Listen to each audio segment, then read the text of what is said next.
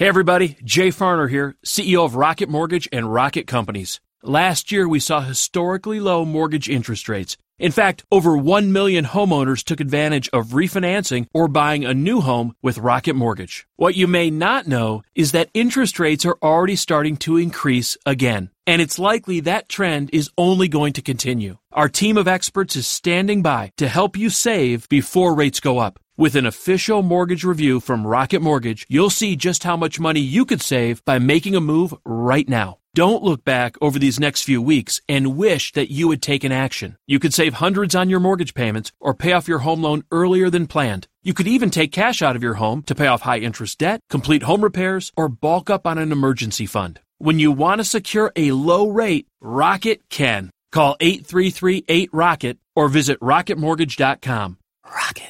Call for cost information and conditions. Equal housing lender licensed in all 50 states and MLSConsumerAccess.org number 3030. Welcome to Conversations with Cynthia. Cynthia Hiett is a relationship expert, executive consultant, and life management coach. Cynthia Hiett uses her 30 years of experience as a licensed psychotherapist to now offer in-office or concierge services through executive life coaching, consulting, and image management in order to help you be your own best version. Cynthia also specializes in speaking to groups worldwide about how to be successful in relationships, as well as artfully handling life's challenges.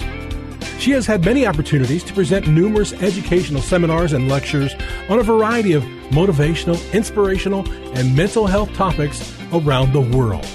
Please take a moment to visit her website at CynthiaHiett.com. That's Cynthia, Hiett.com.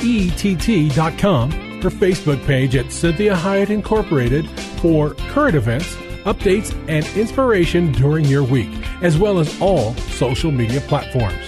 You can hear this show as a podcast on iTunes and many other podcast services. Follow her on Facebook and Instagram. Now, with today's fresh insight, here's Cynthia Hiett. Well, good afternoon. I'm Cynthia Hiett, your host. Thank you for joining me today. I hope your week went well, and I think listening to this show is a great way to start the next week. So I kind of had this epiphany that I was thinking about, just about the way, our culture is going. And we talked some about this last week, that we're kind of acting like very young people. And one of the things that I know that hardship does is it either hardens people unnecessarily or it helps them really grow up and become really healthy, well-rounded people that are able to endure lots of hardship and do it in a healthy manner.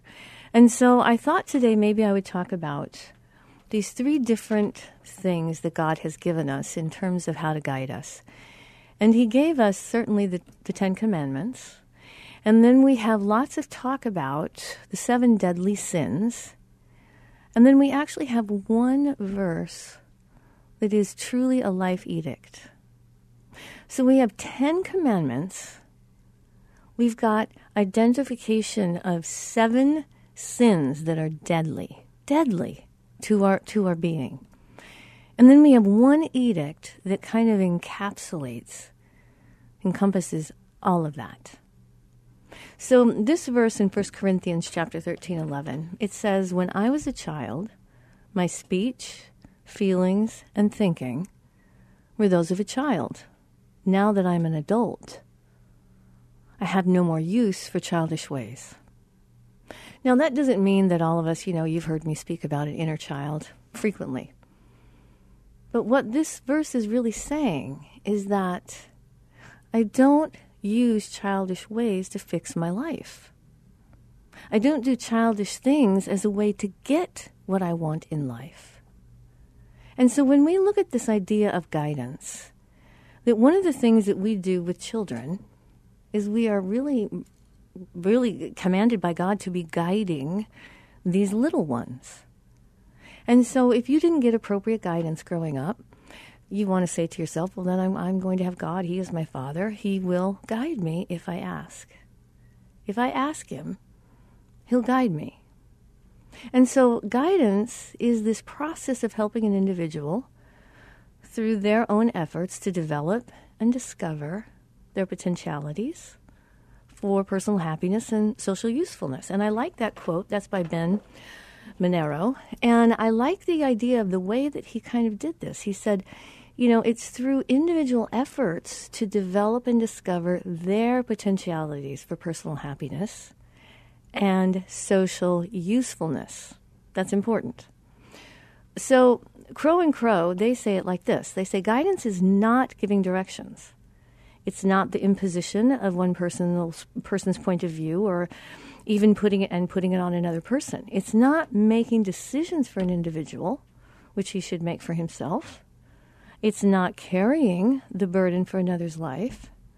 Rather, guidance is assistance made available by personally qualified and adequately trained men or women to an individual of any age to help him manage his own life, his development, his activities, his own point of view, and make these decisions and carry out their own burden. Now that's important.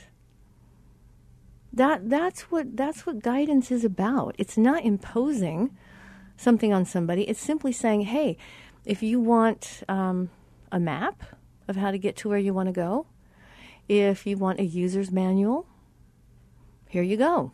And so another person, Arthur Jones, he says it this way. He says guidance is the help given by one person to another in making choices and adjustments and in solving problems. Guidance aims at wanting the recipient to grow in his independence and ability to be responsible for him or herself. It's a service that's universal and not confined just to school or family or church. It's found in all phases of life: home, business, industry, government, social life, in hospitals and prisons. And it's present where there are people who need help and wherever those people are that are desiring help. And if the people that are there can give them the help, have the ability to appropriately guide them.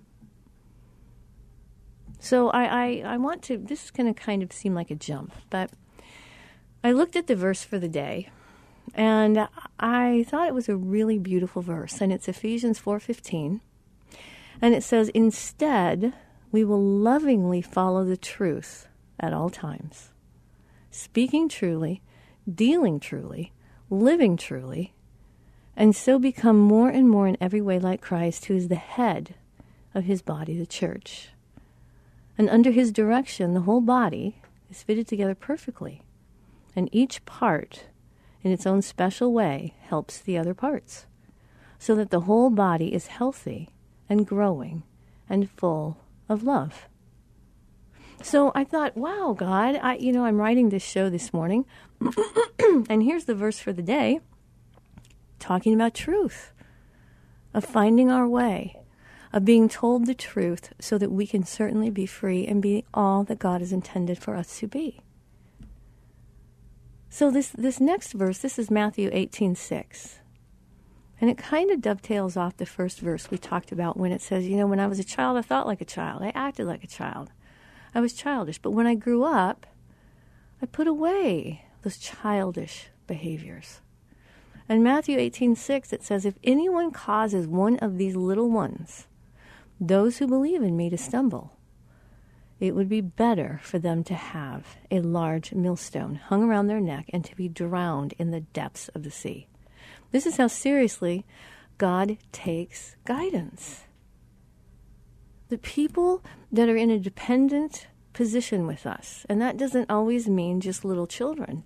It means if you're a boss, if you're an owner of a business, and people are working for you, then they are depending on certain things from you.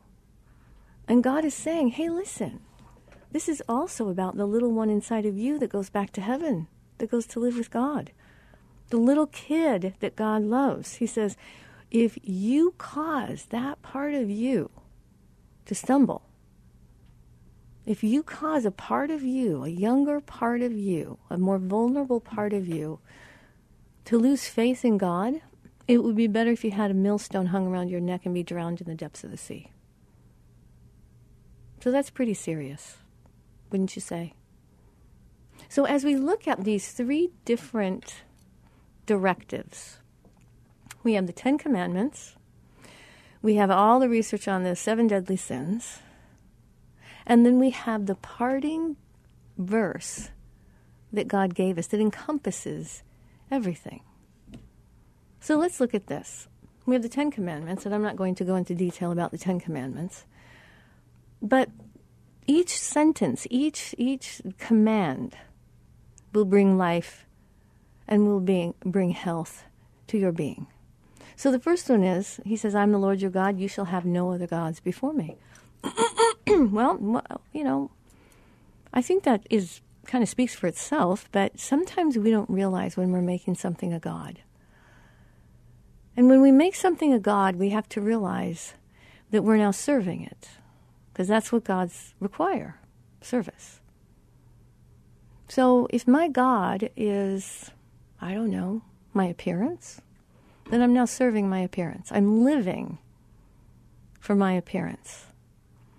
That means I worry about my weight, the clothes, jewelry, cars, whatever that may be. If you're a guy, you worry about how muscular you are, right? How tall you are, how virile you are, how powerful you are, whatever that may be.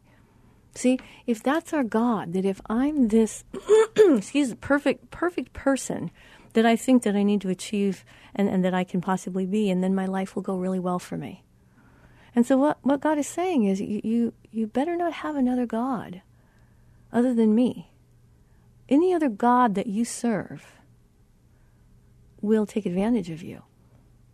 They will use you to get their needs met. And God is the only one that actually wants, actually wants to make our lives better. That his life is working. Everything he's got going is working for him. So his intent with being God of our life is to actually bring some of his wonderful life into our life. That's the whole point of it. It's not to lord over us. He can do that at any time he wants. What does that get him? More power? More glory? He wants relationship. He wants friends. He wants family. So this is where we can say to God, I don't want there to be any other God other than you. Because you are the only God who won't exploit me. You're the only God who won't take advantage of me. You're the only God who has everything he could possibly want and need, and actually wants me.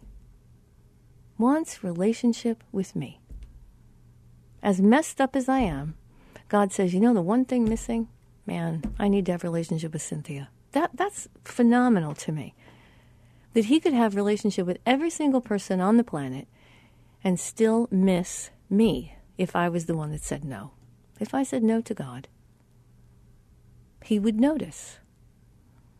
So this goes into the next one that says you shall not worship false gods. Well, those things that I, brought up in the very beginning here of this list, these are all false gods. They appear to be powerful. They appear to have something that we can't achieve, and they're false. This is Cynthia Hiett with Conversations with Cynthia. Join me in the next segment as we talk more about these commandments, these edicts that God has given us. I hear the whispers in my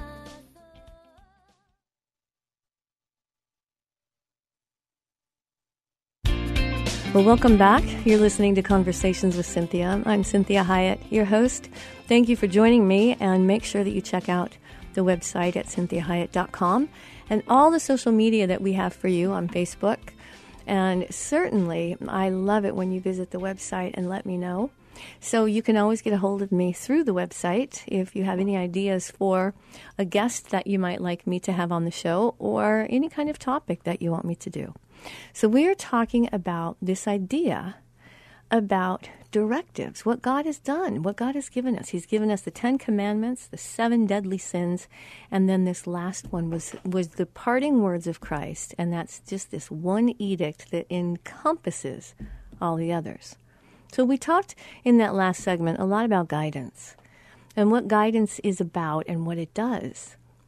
And so this is kind of like a user's manual. When God gives us the 10 Commandments and warns of us of the 7 deadly sins, 8 deadly sins, and then gives us this parting edict from Christ about how to live.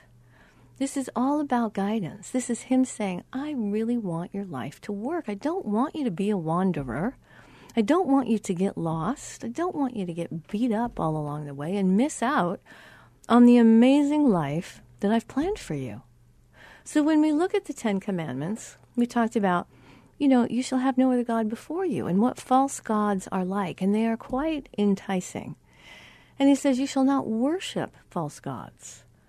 See, when we worship something, we're hoping that in our worship a little bit will rub off on us, or that we'll get something in return for it. And we're worshiping this dream, this idea, this event, or this the way we look, or the things we own, as something that is going to bring us the happiness and the peace that we desire. So what God is saying is, don't do that. Don't worship a God that can't perform.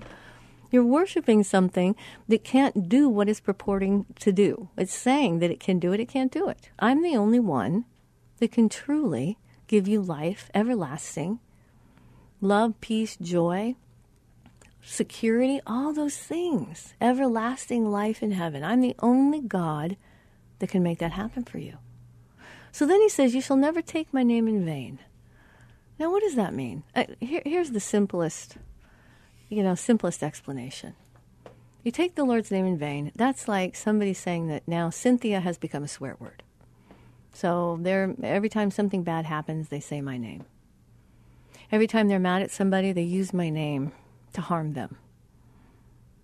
That's what taking the name in vain, that's a simplest version of it. Now, it's quite complicated in some ways.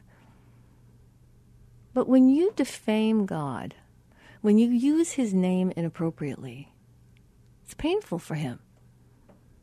It's kind of like if people say, oh, well, that's a Cynthia, yeah. Now, I have groups of people and friends and places in the world that use my name as a way to describe something. I get that, because maybe they experienced it with me, and so they say, that's a Cynthianism, or that's a Cynthia, or I'm going to go have a Cynthia or something. Like, that's how they're going to come to my office and have a time with me. Well, that's not using my name in vain. It's using my name as a way to describe something. But it's not derogatory, okay? So this is where you want to say, God is saying, please don't use my name to describe something that is not truly about me, that isn't me, that has nothing to do with me. And that's why it's so important when you're working on relationships that we're careful about those things. So then he says, you shall keep the Sabbath day holy. Well, let's make that in current times. A lot of what that means is, hey, I want to spend some time with you. I know you're busy during the week, so I'd like to spend some time with you. I'd like to talk to you. I'd like to interact with you. I'd like to hang out with you. So when we're keeping it holy, we're saying that we're keeping it specifically for God. The same way as if you say to one of your friends, hey, I'm going to commit this entire day to you. It's whatever you want to do. I want to be with you. How do you feel when someone says that to you? I'm committing the entire day to you. I want to know what's going on with you. I want to know how you're feeling. I want to know what you want, what you need. I want you to know how I'm feeling, what I'm doing. This is what God is saying when he gives us that commandment. He's wanting us to rest and rest in him and become so much more energized for the following week so that we are not then susceptible to false gods that want to steal our time and energy. Then it says, honor your father and mother, okay? This doesn't mean like them. This doesn't mean emulating them. This doesn't mean bragging about them, wanting to be like them, spending an inordinate amount of time with them. It doesn't mean any of that. It means that you honor the humans that brought you into the world. Now, you can't be brought into the world if God didn't create you in your mother's womb. But it's honoring the people that made it possible for me to be here. And so if my parents didn't do what they did and my mother went forward with her pregnancy, if she didn't do that, then I wouldn't be here. So when I'm honoring that, I'm not necessarily honoring their lives. I'm not saying I want to be like them. Maybe I do. I'm not saying I want to copy them. I'm not revering them as if they are an entity like the one true God. I'm simply saying, you know what, I can be polite, I can be kind. I can be decent. They're just humans. They brought me into the world. I can honor that. I can honor them by the way that I live, even if I don't think they deserve it. My life will go better for me if I'm honoring those humans with my life, and that I'm not being a regret for them. So this is important to think about that. And I'm not saying a regret in terms of they don't love you. I'm saying that our lives, when you share the same name with someone, right, that means that people will attribute things to those people based on your name. And so this is why we want people, hey, we say to them, hey, can you just make me look good or something? Like, don't make me look bad. This is some of what God is saying. Don't make me look bad. Okay? Don't make your parents look bad. It doesn't help you. And then he goes on to say, you shall not murder. Now that's self-explanatory. That also means you. Don't murder yourself. Don't murder yourself, certainly by suicide, but don't murder yourself with incessant, horrible, negative thoughts. And stay committed to the people that you publicly said you will commit to. Don't be adulterous. And don't go to such a low base level and steal. That means that you go to God and you say, I'm tempted to steal because I want it so badly. So God, help me be patient. Help me trust you so that I don't succumb to that easy route that ends up highly complicating my life, my heart, my mind. Don't steal. You never feel good about it. It never works. You never feel honest. You never can truly say it's yours.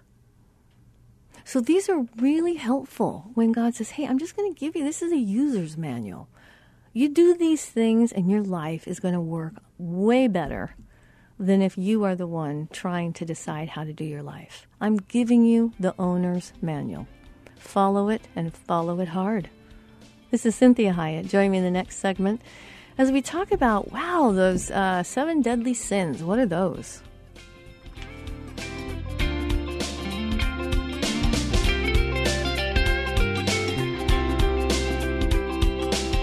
I hear the whispers in my thoughts.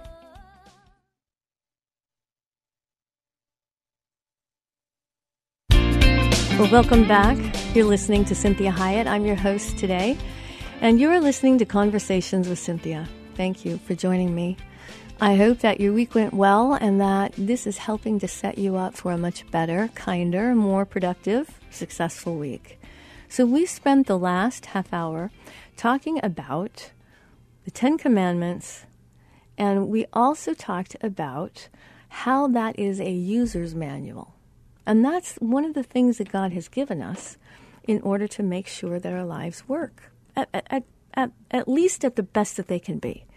And so we also talked about this really important verse in Matthew chapter 18, verse 6, that says, if anyone causes one of these little ones who believe in me to stumble, it would be better for them to have a large millstone hung around their neck and to be drowned in the depths of the sea. So that means do no harm. That's what that means. Like if you can't do anything nice, don't do anything at all. Just don't cause a little one, which is all of us. We are all little in some form or another inside of ourselves. Don't cause one of us to stumble, to lose belief or faith in God. Because what God is saying is, man, what you're going to encounter with me if you mess with one of my little ones, think about you and your pets or your kids. Someone messes with your kiddo, someone messes with your pet. Wow, it's a big deal. It's a really big deal. Well, think about that when it comes to the God of the universe feeling like that about you. Someone messes with you, it's not going to go well for them. So God is also saying to you, don't mess with the people I love. It's not going to go well with you. So this is important when we think about living a life and how we want to live that life, why God would give us these helps, these props, okay? So when we look at the 7 deadly sins, this was really, has been more linked to the works of the 4th century monk Ponticus. And he listed 8, what he said was evil thoughts in Greek. Now we also have Dante, who came up with the historical modern definition of the 7 deadly sins. And they were translated into the Latin of Western Christianity, largely in the writings of John Cassian. So these evil thoughts, these evil behaviors, when it's said, hey, listen, if you do the 10 Commandments, your life is going to work. But let me tell you something. Now I'm going to tell you the things that you want to do that are going to kill you. Now, it may not physically kill you immediately, but it's going to kill your life. It's going to kill any hopes for a great life of meaning and purpose and having a positive effect on the world that you're in. So the first one we have is gluttony. Now, gluttony is usually seen as food, but actually gluttony is more indulgence. It's overly indulging in something. And so it's one of these things where a little is good, more is better, right? And we all have that to some degree. So what these gentlemen are talking about, what God is wanting us to understand, is these things are very compelling, and they're coming from, the pits of hell. That's where they came from. And they're very enticing, and they're very tempting, and they never truly pay what they say they're going to give you. They never really pan out. So this is important when you are thinking about what's going on with me that I'm wanting to indulge in gluttony. I'm wanting to drink more than I should, sleep more than I should, gossip more than I should, eat more than I should, lay around, spend more money than I should, look at things I shouldn't be looking at. Why am I wanting to indulge? What's the indulgence going on inside of me? And usually you can trace it back to pain. So indulgence is a huge pain reliever. It's just that the problem is it doesn't relieve pain unless it's momentary. It causes more pain, especially if it becomes a habit or an addiction. So we have to be really careful about this idea of gluttony, because once we open that door, we're going to want to indulge in even more things. Prostitution, fornication, pornography. That's the next one that we have to be really careful about. So this is Cynthia Hiett, Conversations with Cynthia. And we have more to come when we talk more about these 7 deadlies. So we have gluttony, fornication, we have greed, sadness. We're going to talk about that. Wrath. And we're also going to talk about boasting and then pride. So these things really are going to mess up your life. These things are going to lead you in a completely opposite direction and steal your identity from you and cause you to doubt everything about yourself and who you are, which will then cause you to want to indulge more. So join me in the next segment as we talk more about 7 deadly sins.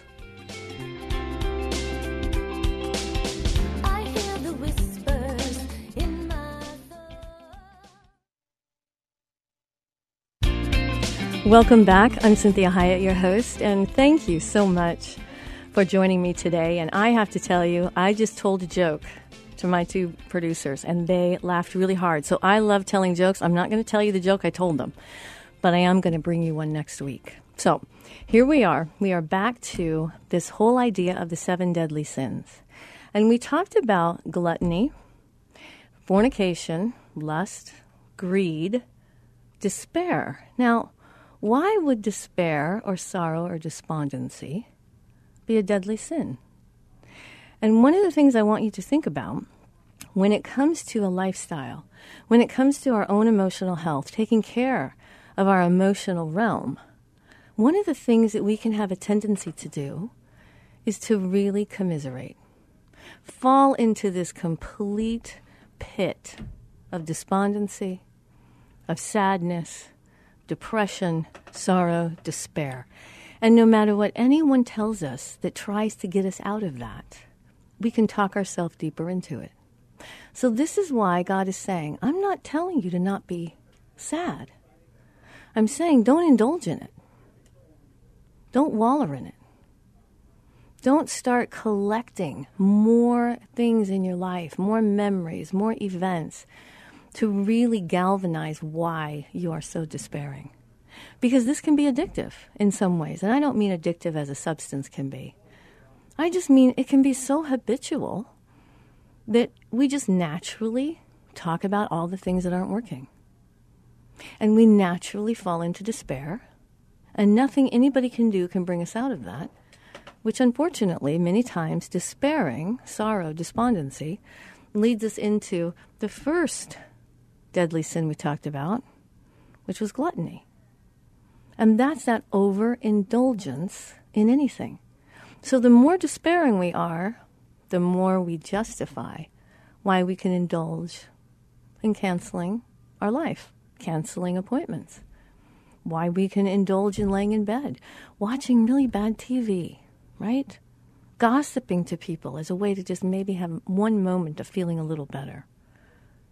So that's why this is an interesting one to think about, because we rarely would think it was a sin. Because this doesn't mean that we're trying to make something good that's not. Okay, that's ridiculous. What it means is that we are saying, Lord, I need to put my hope in you. You won't disappoint me. In you, I won't despair. And that has to be a discipline because it's not easy to do. But it's very important for your mental health, your physical health, your emotional health, and your spiritual health. So what's another one? Number 5, wrath. Wrath. Have you ever been with someone wrathful that has a lot of wrath in them? I mean, it's uncomfortable. It's scary. They want to get back at everybody. They're really locked in that fairness doctrine. And we've talked about that before, that's wanting everything to be fair. And I say to clients frequently, you know, the fairness doctrine ends at about the age of 12. After that, things are much too complicated to make everything fair. People are too different. People are too unique. Every situation in life is unique, can't be replicated. There's no way that we could fix everything in that way. So what happens to us then? When we want to make the world perfect, we want to make the world fair, we want to make sure that everybody pays for whatever it is that they did. Well, we're going to go back into sorrow and despair because it's never going to work. It doesn't. I wish it worked. If it worked, God would teach us how to do it. So what happens? We fall into sloth. Now, sloth is a form of despair and wrath. It also can be part of lust. It can also be part of gluttony. See, sloth is that, I just don't care. I'm beyond caring. It hurts too much to care. So I'm just going to be despondent. I'm going to be despairing. And in my despairing, I'm not going to care. So I don't care if I answer the phone. I don't care if I take a shower. I don't care what you do. I don't care what they think about me.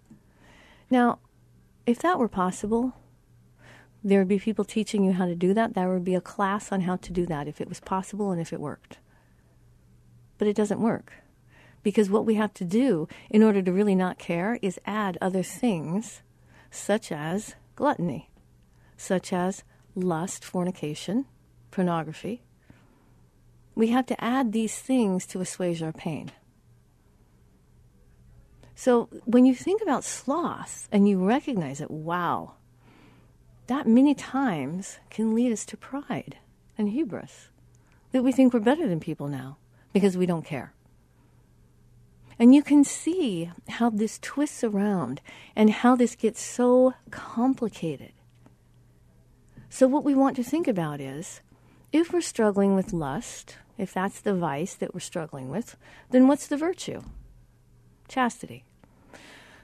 Painful. So I say to clients oftentimes, listen, if you are overindulgent in sexual pursuits of any kind, whether that be physically with someone, by yourself, through pornography, whatever, through gazing, watching, looking at people in a lustful manner, the way to undo that is simply through chastity.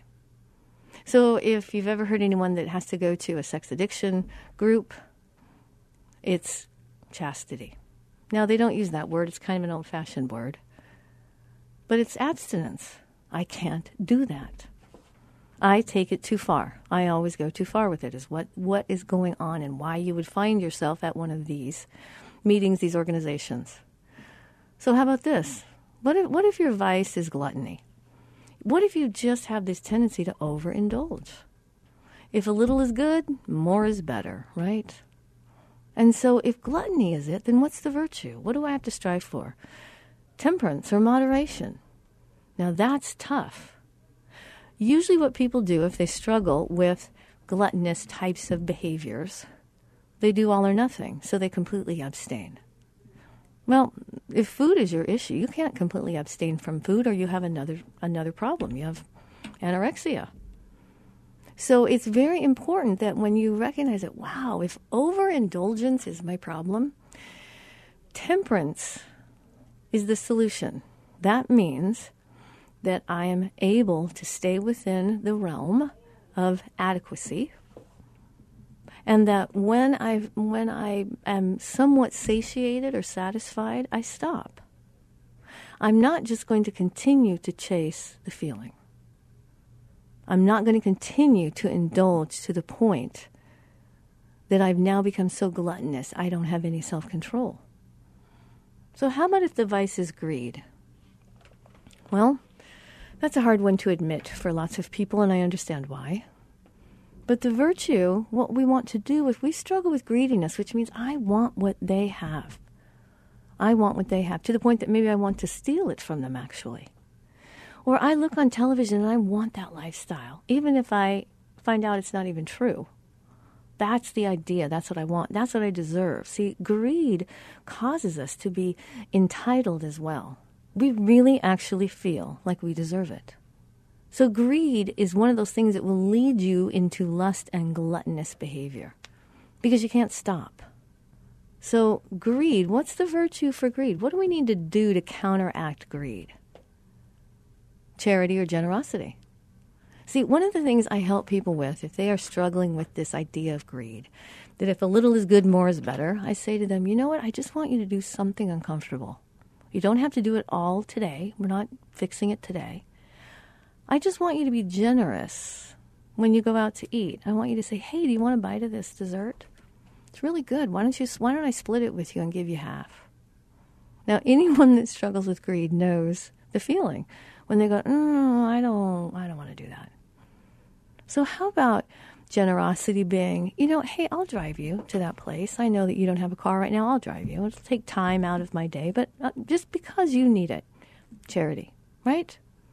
Now, we have to remember, pride is one of the other problems. So when we're being charitable and generous, we have to be careful to not become prideful in that charity or generosity. So let's talk about sloth. Well, we did. That's a tough one. It's an ugly one. And the antidote for sloth, for just absolutely shutting down, flatlining, not caring about anything, not taking anything seriously, is diligence. So I'm going to be diligent, maybe about being on time. I'm going to be diligent about taking care of my health. I'm going to be diligent when it comes to being polite. So if wrath is our issue, if we are easily angered and easily offended, guess what the antidote is for that? Well, it's patience. And patience can be tough, especially in today's world when we are so used to things going so quickly that we don't ever have to wait. So if you are wrathful, if you feel wrathful, if you are easily angered, disgusted, upset with people, upset with yourself, have no patience for mistakes. Then the virtue I want you to be really focusing on is patience. I want you to be patient with yourself, patient with your kids, patient with the drivers on the road, patient with the grocery store clerk, patient with the person that's trying to get out of the parking space that you would like to have. I want you to be patient while you're waiting for the doctor, while you're waiting for the phone call to be returned. Patience is a tough one, and the easiest way to start learning patience is simply relax your body. If you relax your body and take a deep breath, it signals to your brain that you don't have to be taught. You don't have to be hardwired. You don't have to be really tense, that you can actually just relax and say, I can be patient, it's going to happen. So I can just sit here and do nothing. I can think pleasant thoughts about my family and friends that help me love them better. I can think pleasant thoughts about God. I can pray even for the country, right? So what if envy is the problem? You're jealous, envious. Gratitude and kindness are going to be important for you. Gratitude and kindness. I want you to at least be thankful for 10 things every single day. I want you to look for things to be thankful for. And I want you to look for ways to be kind. Let the person go ahead of you in the grocery store line. Let the car in ahead of you. Whatever you can do, just simple, small kindnesses. Smile at somebody. Return a phone call on time. These types of things are going to be super important. And pride many times encompasses all of those. Pride loves to take advantage of all the other virtues.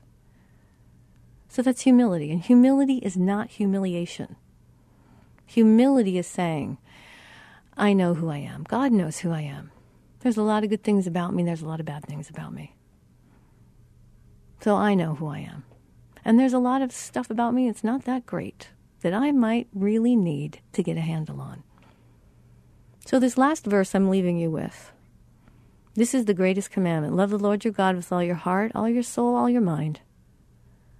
And the second is love your neighbor as yourself.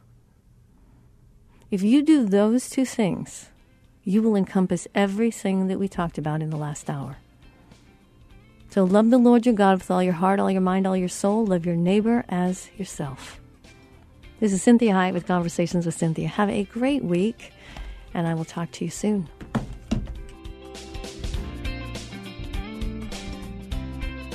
We hope this past hour has been encouraging, motivating, and inspiring to you. The messages and teachings shared during the show are given as a way to reach you, the listener, with ideas and insights on how you may not only improve your life, but have more successful and meaningful relationships as you become the best version of you. Cynthia is available as a keynote speaker or guest speaker for your corporate or spiritual events. Cynthia is able to customize a message for any audience attending a meeting, retreat, or conference. In addition to this, she oftentimes partners her messages with music, as she is a singer and musician. Please contact her through her website at CynthiaHiett.com. If you missed any part of this program, you can download the most current show from her website at CynthiaHiett.com or hear a replay on your favorite podcast server. Please take a moment to visit her Facebook page at Cynthia Hiett Incorporated and leave your ideas and comments about today's show. Now, be your own best version. Be